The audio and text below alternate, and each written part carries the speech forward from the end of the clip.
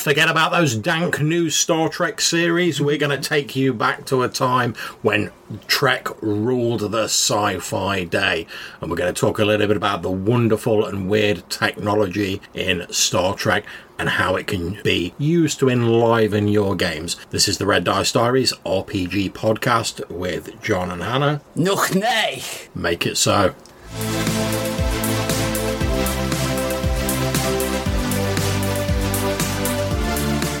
Okay, so we've had a few requests for this since our first episode of the Reimagined podcast, where Hannah was talking about her Star Trek game. So I'm going to turn over to our resident Trekspert and let her talk about that. So, Hannah, how can you use Star Trek tech to enrich your games?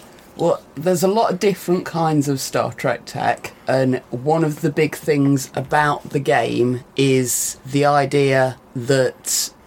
One of the big things about the setting is the idea that the human characters, usually the main characters of the story, have access to almost infinite whatever they want. So, like, infinite resources. Yeah. So we're talking post-scarcity. Effectively, you're giving your player characters, if you're putting them in the Golden Era Star Trek world, you're giving them infinite equipment, and you need to deal with that in many different ways. Okay, so let's start off with one of the technologies I'm sure people are most familiar with. Even if you're not a big Trek fan, you'll know Picard, Make It So, warp speed, stuff like that. So obviously there's some sort of faster-than-light travel in Star Trek. How does that break down and how can that help with your game? Well, it breaks down as effectively the idea is that when a ship travels at warp speed, the ship isn't travelling, it's folding space around it, and each warp factor, warp 1 is the speed of light. Okay. Warp 2 is the speed of light times the speed of light. So warp 9 is ridiculously fast by comparison to warp 1. So what's the advantages of potentially your player characters having faster than light travel? Because I imagine that must have an effect on your game. Indeed. So they can get pretty much wherever they want to go as fast as they want to. Okay. Unless you put an obstacle in for why they can't. You just have to think about distance in terms of the individual story that you're covering. So it sounds to me like what you're saying is that and correct me if I'm wrong, it sounds like having this warp speed effectively negates the need for travel unless you want to use travel in your Exactly. And this is the thing with a lot of the Star Trek technology, you have to sort of go with it for the story and come up with some daft reason why it's not working at the moment if you don't want them to have access for it in that story. So presumably if you're running an adventure and you've got like planet A and planet B and there's nothing going on in between and they need to get from A to B, you can just be like, oh, warp speed, you're at planet B, let's crack on with the adventure. There's no need for like a lengthy montage. You can go back and forth between planet A and planet B without any major trouble. Unless you want there to be a bit of travel time, you'll assume that it's going to take a couple of hours in-game. It's also about relative speed. So if the Federation has ships that travel at warp 9 and the Cardassians have ships that travel at warp 9.1, exactly, it doesn't matter that they're going at these ridiculously faster than light speeds because it's whether you're faster than the other ship that's relevant. Yeah. And then you just have to consider, we're going to get there 10 minutes after they do or whatever. Okay, so let's go on to the second bit of technology that everyone, even those who are only passingly familiar with Star Trek, is going to know. Everyone knows the phrase, beam me up, Scotty, although I know he didn't actually use that phrase. But everyone is familiar, at least in principle, with the idea of transporters. The ability to instantaneously move you from one place to another via a technological gizmo. The principle is that you can take an atom and change it into another type of atom using the replicator technology, which we'll talk about in a minute. That is used somehow to break down an entire human object, whatever you like, turn it from matter into energy, send it through a stream, and turn it back again. There is some debate about whether or not you're breaking down one human being and creating another. Yeah, because I was going to say, I've heard the theory that, the transporter actually just, destroys the original and makes, a perfect copy on the other transporter pad. And I know there's episodes that seem to suggest that's right and others that don't. Yeah, it's very philosophical, and a lot of it depends on whether you believe in a soul or not, and a lot of it depends on which particular instance you're talking about. So the two that are most sort of relevant in this question, when people ask about this question, examples that you see are when Commander Riker, while he was Lieutenant Riker, before he was ever on the Enterprise, was on a planet where it was very difficult to transport people. The transporter beam wasn't quite working, and the engineer who was operating the transporter came up with this weird solution of sticking another transporter beam on him while the first one was on him. Okay. One of those beams went back up to the ship, and Commander Riker was there on the ship. The other beam, through some fluke of Star Trek narrative, the atmosphere, wasn't it? Bounced off the atmosphere and put him back on the planet. So they thought he was rescued. They went off and had some adventures. Years later, they come back to that planet, and there's Commander Riker, who thinks he's been marooned there and has been expecting people to come and rescue him because they know he didn't make it back, and we did. The reason I don't think that is quite the same as breaking one person down and creating another person, why it's not a good example of that, and this is just my opinion, you're allowed to think whatever you like, is because it's two transporter beams. That is what's duplicated him. It wasn't that the original was left behind by accident and the new one was created as expected. It was two duplicates. He was actually duplicated. Okay. The other example that people talk about with the next gen technology and whether or not the soul goes through the transporter is the fact that Barclay is aware of being inside a transporter beam when there's I think it's a minor incident where for a couple of seconds they can't get him to materialise, and it just takes a little bit longer, and it turns out there's some microbes inside some of the transporter equipment, and that's what he's perceived while he's in there. But for me, that's not so much his consciousness being aware of the entire transporter process as it is Barclay seeing something during the materialisation process that he interprets oddly because of what else is going on. Okay, so the debate's out on whether it destroys you and the soul. Obviously, that's a far more complicated subject that we're going to get into in this episode. The one other thing that I would point out on whether or not you are transported like body and soul, so to speak, is the fact that while there isn't any Star Trek science as to whether or not humans have souls, Vulcans do. We've seen it covered in two separate stories, one in Enterprise. Oh, three, in fact, because I think Picard carries part of Sarek's soul later. But yeah, Spock's body is destroyed, his soul is placed into Dr. McCoy, and then in Search for Spock, they go to retrieve his body and stick his soul back in, basically.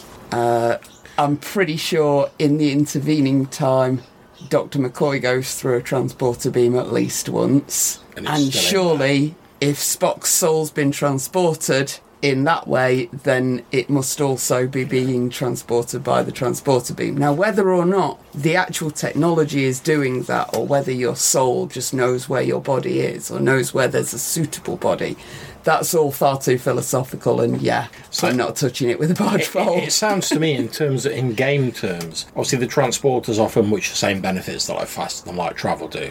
So you don't have to like travel via shuttle from a planet; you can just be beamed up. Indeed. But again, you can always come up with some weird reason why the transporters can't work. Or there's magnetic rocks in the planet or whatever. If you want them to travel by shuttle, but it seems to me from what we've just been talking about, if you wanted to get into the more sort of philosophical side of like your game, you don't have to. But if you wanted to, this might be a good way to start sort of sliding that in. There's a lot of material there that you could use, and there's other sort of stories if you wanted to do the philosophical stuff. The Vulcans are a really interesting race to look at that stuff for, because so much of their culture is like out there for you to look at on Memory Alpha. Same with the Klingons. Okay, so you mentioned a bit about replicators there. Now, obviously, if you're not familiar with them, I'm sure you probably are, but in Star Trek, they have effectively like a series of like ultra sophisticated 3D printers that can like make whatever you want. So you go up to it and go,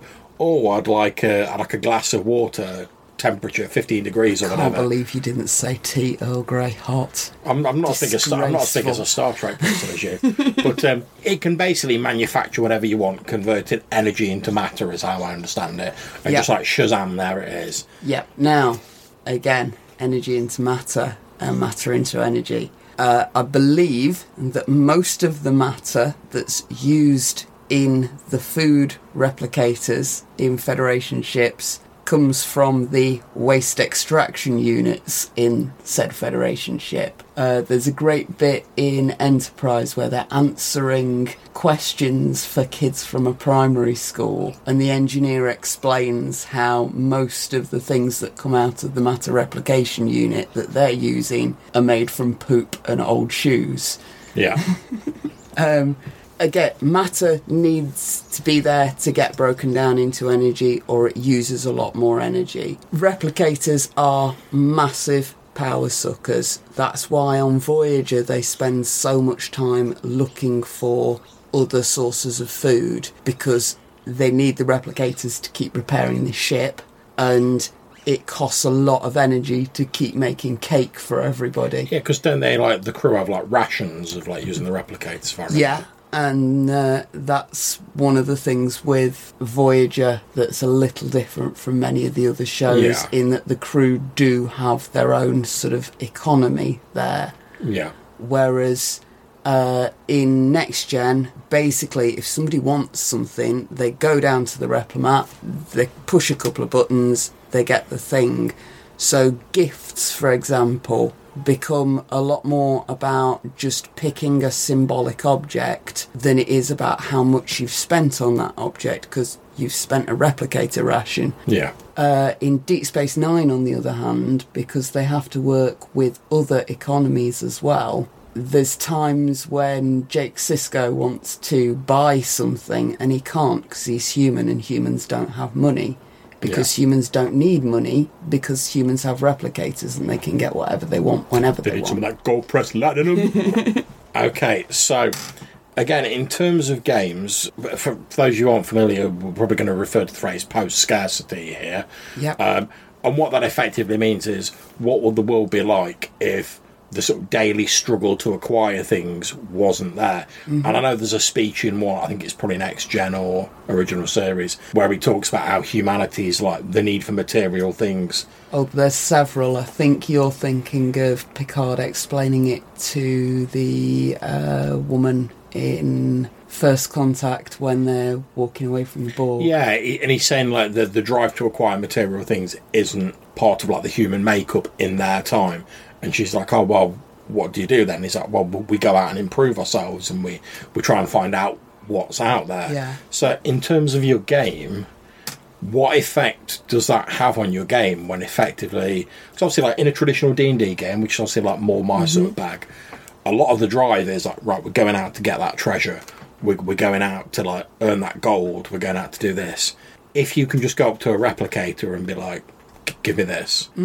how does that affect the game? How does it make it different if the drive to like get stuff is removed from your player characters? Well, obviously it means that a lot more of the game is about the people and how they're interacting with each other. If you give your players all of the power, all they want is to make happy endings for NPCs, or that's been my experience with it so far. They want to be able to make it so that places where bad things are happening, bad things aren't happening anymore. They want to make it so that everybody has access to this. So it sounds to me, and again, correct me if I'm wrong, that what you're saying is like, because those sort of traditional RPG sort of motivators have been removed, you need to find other things to motivate your player characters, whether that's helping out an NPC, whether like giving them an ethical challenge or stuff like that. So what would you recommend in terms of like stuff to replace that? This is another thing to look at. When I'm running Star Trek, when I think of Star Trek, I'm thinking of the Snodgrass episodes of Star Trek. She's one of the writers. The really sort of cerebral ones where nobody fires a shot, but there's something on the line. Like yesterday, I watched that first one with Kayla in, the woman who's Worf's son's mother. Yeah. The stakes in that episode are there's a Klingon ship which has been... its crew's been in stasis for 50 years, so they don't know that the Federation and the Klingons are no longer at war. There's a load of very small, undefended outposts scattered all around the region where they know this ship is, but they don't know exactly where it is. Yeah. And they have to find a way to not kill these Klingon citizens, because they are Klingon citizens, loyal warriors working for the Empire. It's not their fault they don't know what's going on. While also preventing them from attacking any of these Federation colonies. And the solution that they come up with is they put Worf in full Klingon captain's regalia and sit him in the captain's chair and let him do the talking. And he sits there and says, it's been 50 years, the Federation and the Klingons are no longer at war. And he manages to talk them down long enough for some more Klingons to turn up and say, yeah, it's true. Yeah, so more of like an ethical dialogue. Yeah, and the whole stakes of that episode was, are we going to swat this fly? Are we going to crush this 50-year-old antique, out-of-date ship that can't move as fast as us, hasn't got anything like decent weapons? I mean, these guys shoot at the Enterprise a couple of times and it doesn't even blow up a console. Right, okay. So it is a lot more about what you should do rather than what you can do, and it's a lot more about what you should be able to give than what you can get. The way I play it. Okay, so you mentioned like shooting there and not making a shot. However, we know that there are weapons like phasers, etc. in Star Trek. There's various different iterations of them throughout the different films. So obviously there is still the need for forms of personal protection. Well, yeah, because if there's no threat of combat, then there's less... So the diplomacy feels like less of an achievement when you manage to talk them down from a fight, sort of a thing. There are ways that you don't have to do the easy thing, basically. And when you're looking at ship-to-ship combat, again, it's not about how much weaponry you've got, it's about how much weaponry you've got compared to the other guy. If you've got similar levels of weapons, similar levels of armour, whatever that be, whether it's shields or armour plating on your hull or a combination of the two, then you're evenly matched. Whereas a lot of the time in the show, the Federation vastly outpaces the other ship, or the other ship vastly outpaces them. And it then becomes about, what do you do when you're the mouse and you're being chased by the tiger? Or what do you do when you've got all the power and the other person still wants to fight? Okay, so finally, before we wrap up, there's a phrase which I know me and you have used quite a bit, but other people may not be familiar with. That's Treknobabble. So for the listeners out there, Hannah, what's Treknobabble?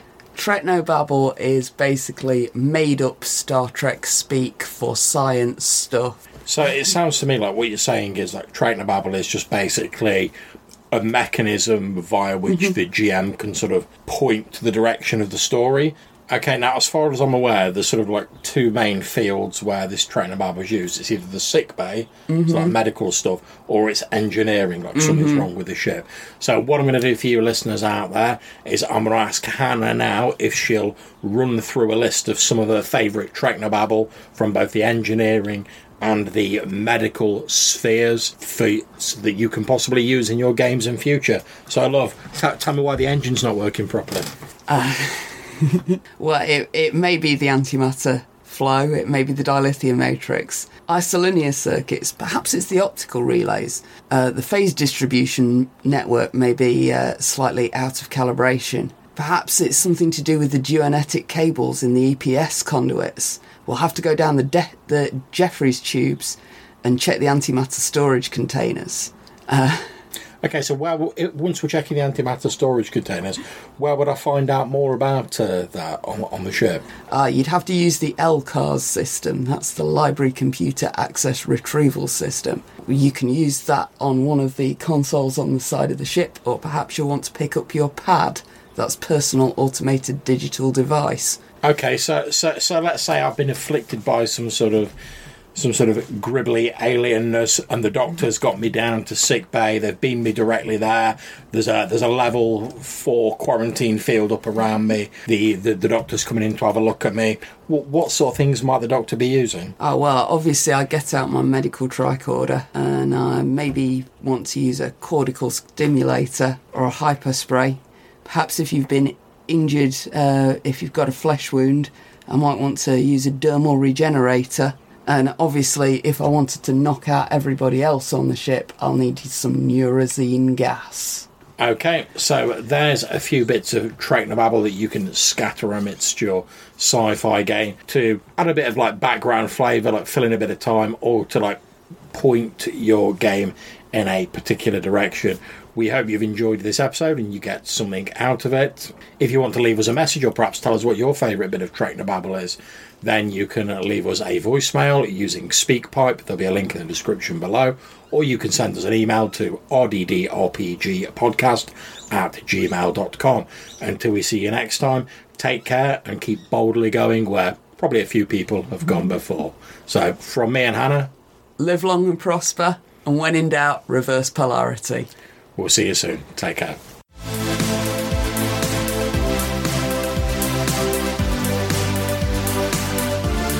Poop and old shoes.